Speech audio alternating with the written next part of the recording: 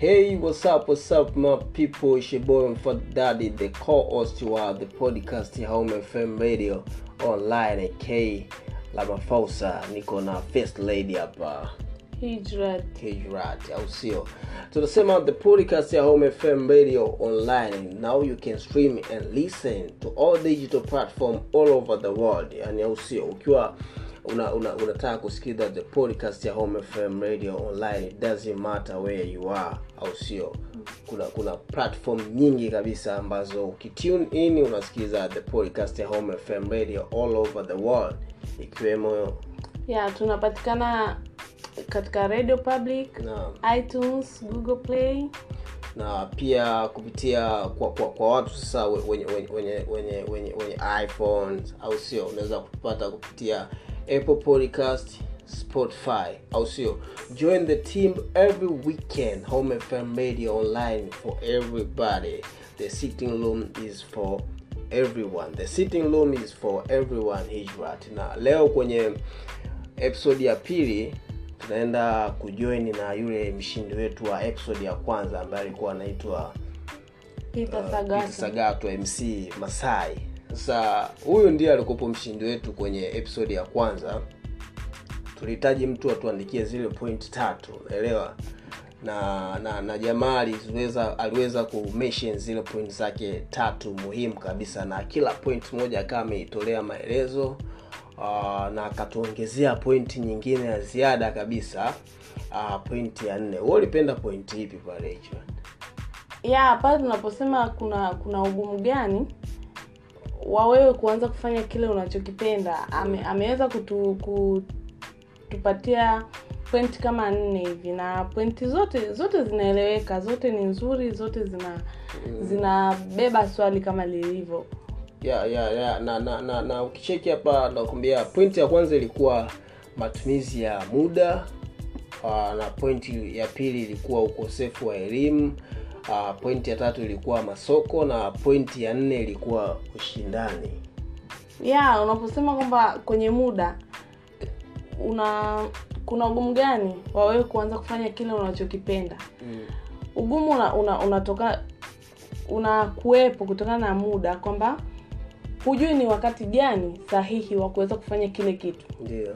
Pia unaweza unatamani kufanya kile kitu ambacho unakipenda, lakini ukiangalia muda wako wewe, je, unakuruhusu kufanya kile kitu?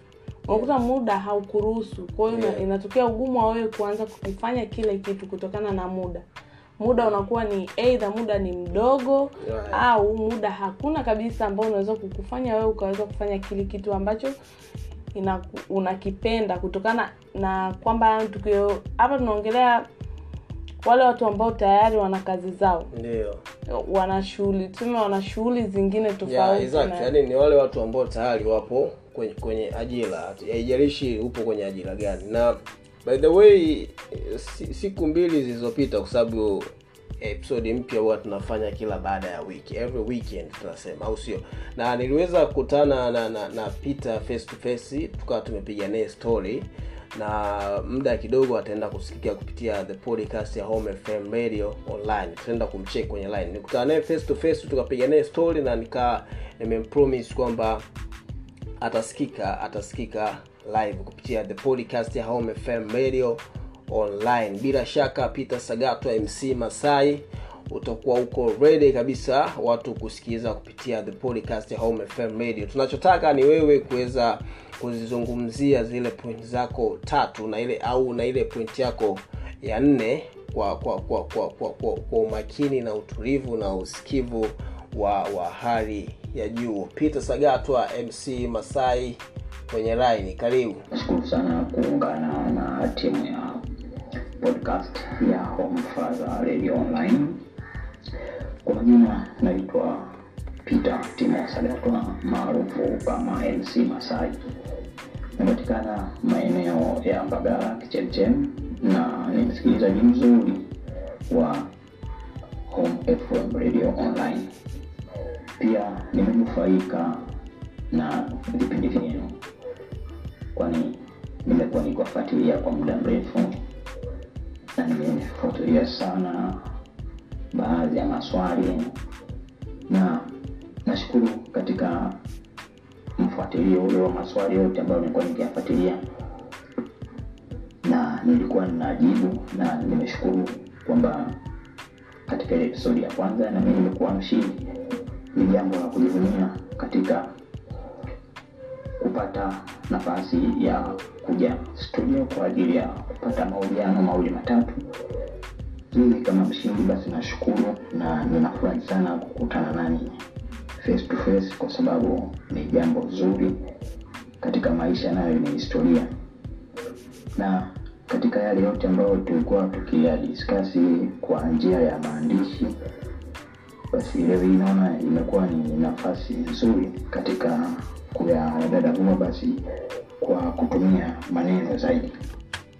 Alright, Peter Sagato huyo kwenye line anakuambia kwanza anashukuru, au sio, pia story face to face, pia yeye kuwa kwenye yani kuwa the main character wa the second episode. Maana hii episode ya pili kama tumededicate kwake kutokana na zile point zake ambazo ameweza kuzimention na kuzielezea vizuri. Kwa leo episode ya leo ni kama ya MC Masai, au sio, na nashukuru yani kufanya the podcast ya Home FM Radio na kwake ni kama historia, au sio. Sasa tuendelee kumsikiza Peter Masai, nani MC au sio, MC Masai. Karibu. Na pengine kutoka kuna maswali mengi ya watu, je, yule mshindi vipi, mbona hatujamsikia, au ilikuwa labda amegewa tu majibu. Basi leo ni nafasi nzuri katika kuyajibu yale ambayo nimeyajibu kwa maandishi. Na niseme tu ndugu mtangazaji, yale yote ambayo nilikuwa nimeyajibu kwa maandishi, basi nimeyajibu kama yametoka ndani ya moyo wangu, kwa sababu swali limekuja limegusa kabisa historia ya maisha yangu, na natambua fika nilipotokea mimi katika maisha yangu. Sikuwahi kufikiria swala la kuajiriwa, lakini nimejikuta nimeingia katika janga kubwa la ajira. Hivi ninapokuambia ndugu mwandishi, mimi ni mwajiriwa katika kampuni fulani. Lakini sikati tamaa, kwa kuwa bado naendelea kupambana katika hali ya kwenda kujikwamua na kufanya kile ambacho ninakipenda mimi. Swali ambalo lilikuwa limeulizwa kwa episode ya kwanza mpaka nikawa mshindi ni kuna ugumu gani wewe kuanza kufanya kile unachokipenda? Ndugu mtangazaji na wasikilizaji kwa ujumla, niseme kwamba kwa sisi ambao tupo ndani ya ajira tuna changamoto kubwa katika hali ya kupambana ili kuweza kufanya kile ambacho unakihitaji kufanya, hususani kama unahitaji kufanya kitu ambacho kiko tofauti na sehemu ambayo upo katika ajira. Yani unahitaji kufanya kitu pengine pale labda ni contract ambayo ni operator wa mashine, alafu unahitaji kufanya kitu labda kuimba.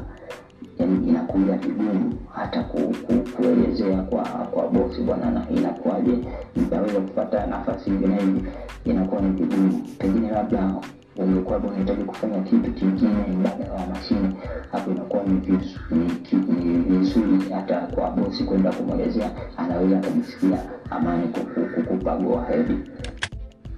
Alright, hivi kuna kitu umenote hapa kwenye katika haya maelezo ambayo anaelezea MC Masai. Nimejaribu kufikiria kwamba anachokisema yeye ni kwamba unakuta anachokipenda yeye na anavyofanya, yani kazi anayoifanya na kile anachokitaka ni vitu viwili tofauti.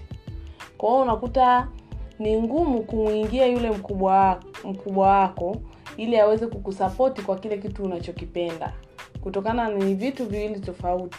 Kwa hiyo inakuwa ni ngumu, lakini ingekuwa ni vitu ambavyo vinawiana, ina maana ingekuwa ni rahisi hata yeye kukusupport katika kile kitu unachokipenda. Kwa hiyo inakuwa tofauti na ukiwa na wewe unapenda kitu kingine, yeye naye unafanya kazi kwake ni kitu kingine. Kwa hiyo unakuta unabana, unakosa ule muda wa kuweza kwenda kukifanya kile kitu, na pia unakosa na support ambayo labda ulitegemea yeye anaweza kukupa. Ya na nilivyo mnoti Peter Sagato alikuwa anamaanisha kwamba yani vitu ambavyo vinatuletea ugumu kweli kuweza kufanya kitu cha tofauti na ile kazi yako ambayo unaifanya. Yani ukishakuwa tayari kwenye ajira ni means kama umeshaolewa. Naelewa kuna limitation time, yani kwamba kuna muda ambao kweli unakupa unahitaji kufanya kile kitu ambacho unakipenda, na ratiba ya kazi yako inakupa iko tight. Kwa hiyo inakupa hata vigumu sasa labda kwenda kumuingia bosi wako kama alivyokuwa anasema kwamba unahitaji labda time ya kwenda kufanya kile kitu ambacho unahisi kwamba ni wewe ndoto yako kufanya, ila inakupa ngumu kuweza kufanya labda kutokana na muda wa kazi au aina ya kazi ambayo unakuwa unaifanya. Mimi ndivyo nilivyokuwa nimemnoti MC Masai. Yeah, ni kweli. Alright, bado tunaendelea kupiga story na Peter Sagato MC Masai, akiwa anaelekea kabisa kuweza kuanza kuzichambua zile point zake 3 na point ile nyingine naita ya nyongeza. Peter Sagato kwenye line. Lakini sasa sisi pamoja na hayo hatuvunjiki moyo, bado tunazidi kutafuta njia mbadala ili tuweze kufanya kile ambacho tunahitaji kufanya. Watu wengi wanapenda kusema mtaji. Kwa sisi ambao tuko ndani ya ajira, ukizungumzia mtaji, tunakwambia mtaji kwa sisi upo. Kitu ambacho kinakwamisha, kuna vitu vichache ambavyo vinatukwamisha, sio sana mtaji. Kitu kikubwa ambacho nilikizungumzia mimi katika yale maandishi yangu ambayo nilikuwa nimeandika, yani nimejibu katika ile episode ya kwanza, ni matumizi ya muda. Unakuta bosi anakuhitaji kwa muda fulani, kwa hususani kwa mimi hapa ambaye nimeajiriwa, huwa nafanya kazi masaa 12. Sasa nikishafanya kazi masaa 12, ninaingia kazini saa 1 asubuhi, natoka saa 1 usiku, inaniwia kigumu kupata muda wa kwenda kufanya kile kitu kingine ambacho mimi nakihitaji kufanya.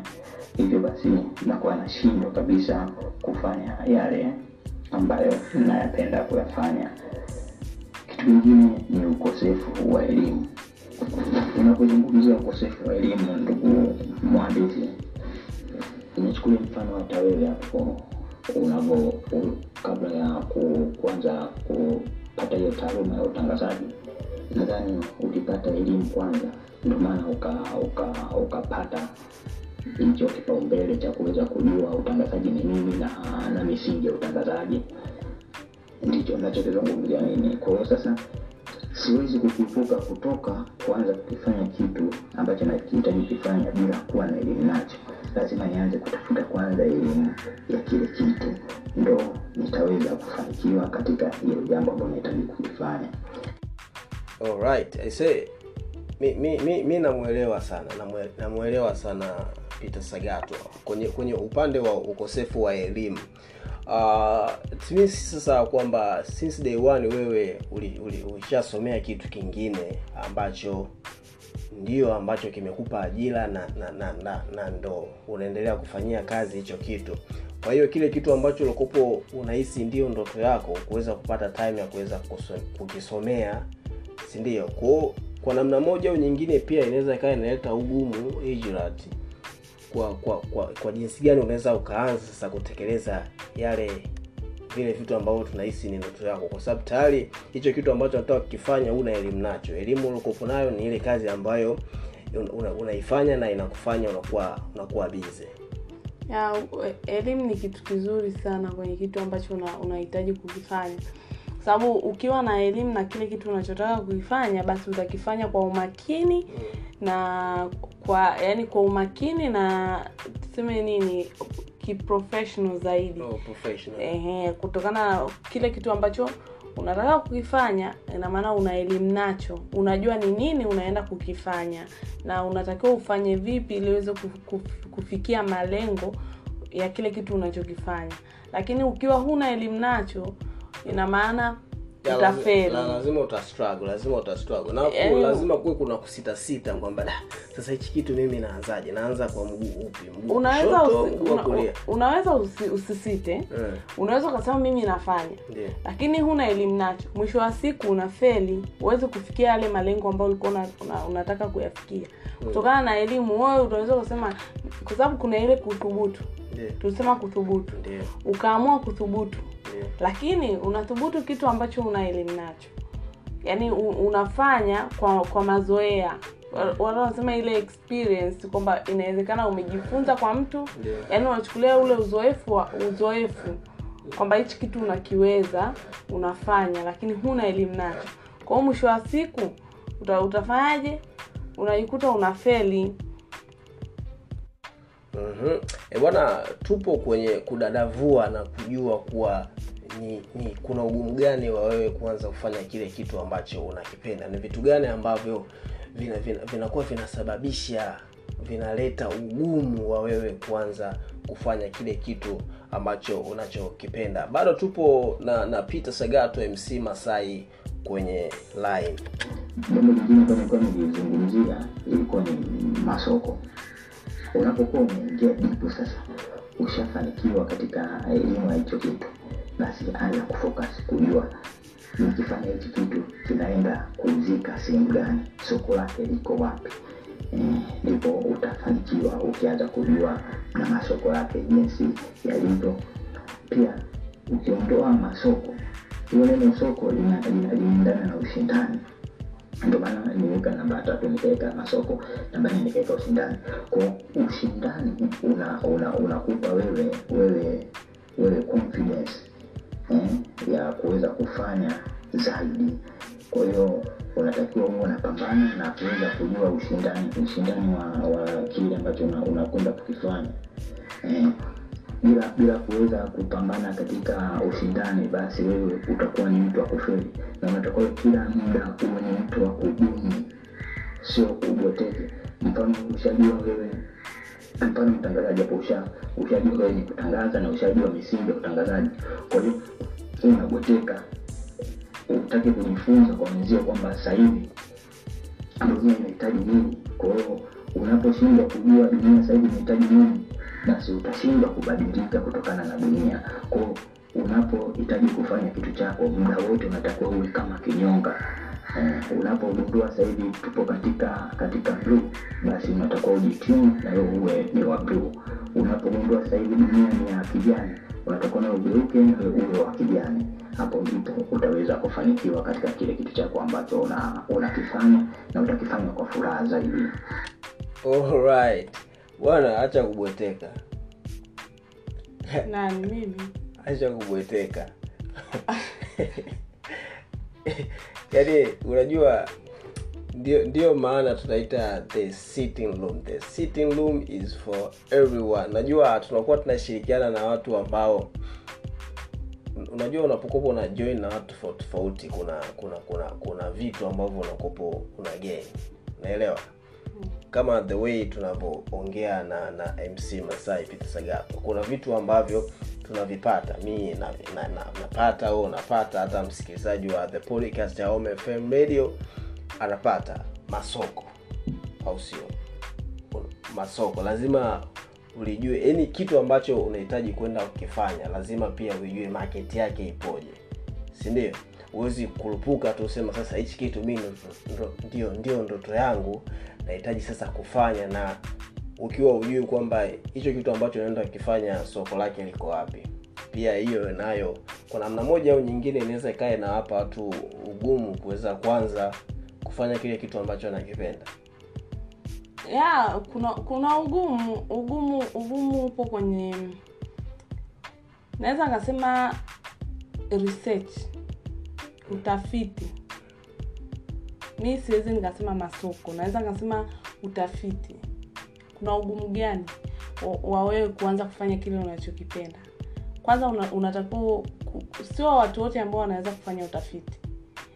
Unapokuwa unafikiria kitu chako ambacho unakipenda kukifanya, unatakiwa uwe na unajua kufanya tafiti ya kile kitu, kwamba research ndo sasa hiyo research ndo inaingia kwenye kuangalia demand ya watu wanahitaji nini. Kama ni kitu cha uhitaji wa watu ambaye ndo ukaelezea kwamba ni masoko.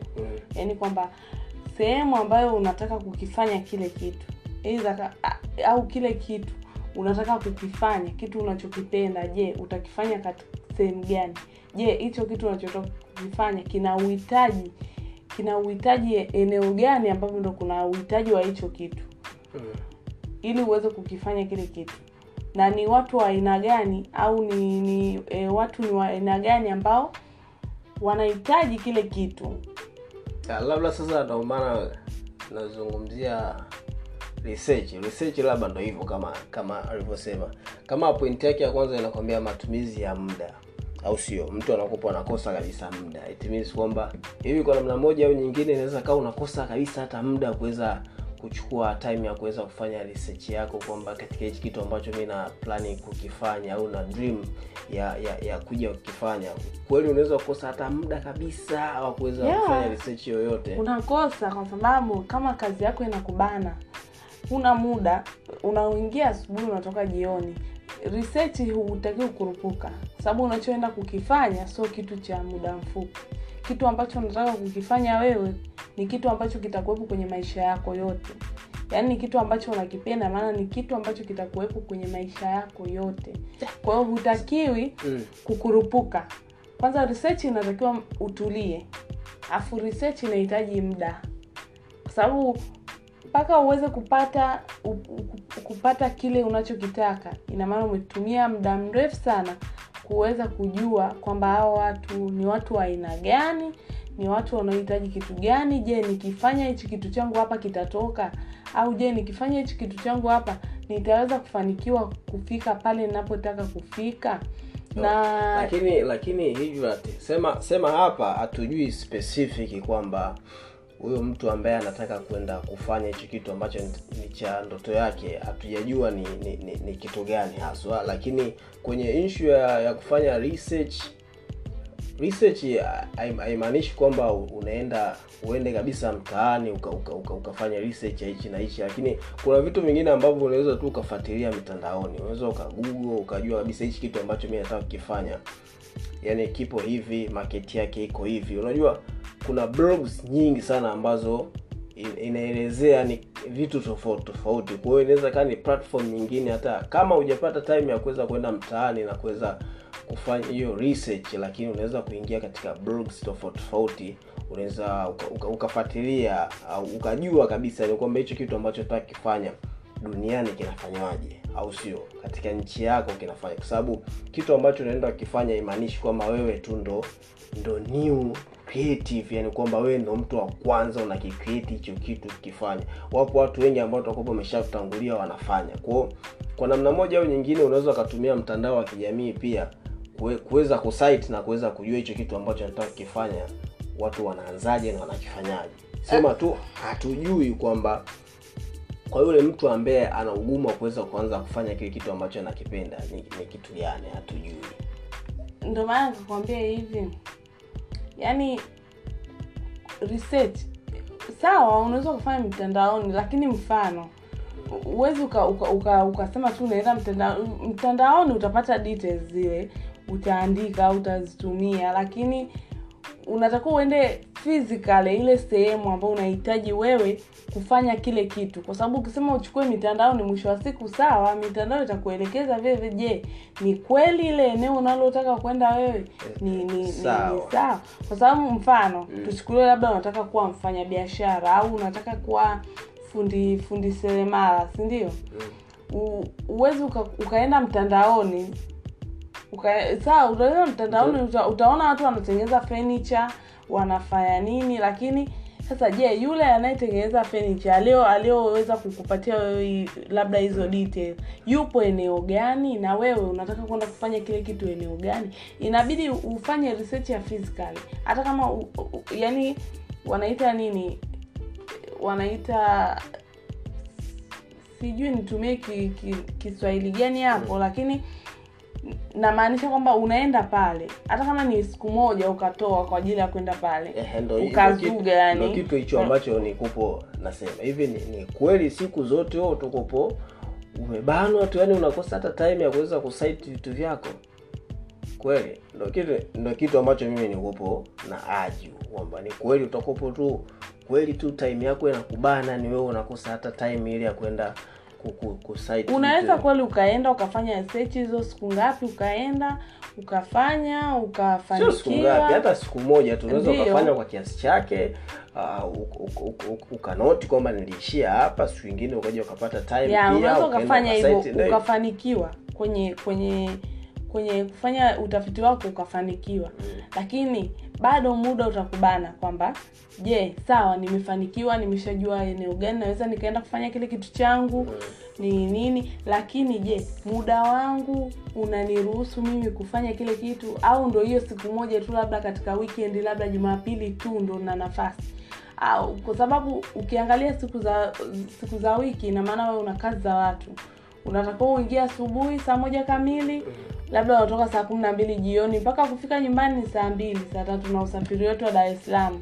Kwa hiyo ukija ukiangalia muda sasa kuweza una vitu vingine vidogo vidogo unaweza kuwa umekamilisha.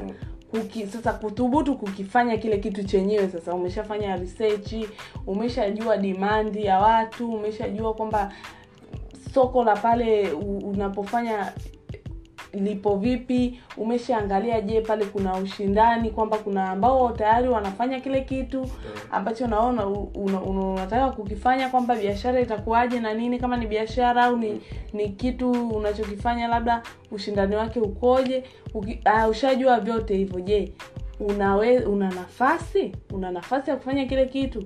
Unakuta ugumu unatokea pale kwenye muda. Kwenye muda. Na ndio nasema hivi kwamba it means kwa watu ambao tayari wako ndani ya ajira, it means kwamba ni kweli haiwezekani kabisa wewe kufanya kitu cha tofauti na ile kazi yako ambayo unaifanya ya siku zote, au ni kutokana na hizo changamoto. Yaani ni kweli haiwezekani au inawezekana?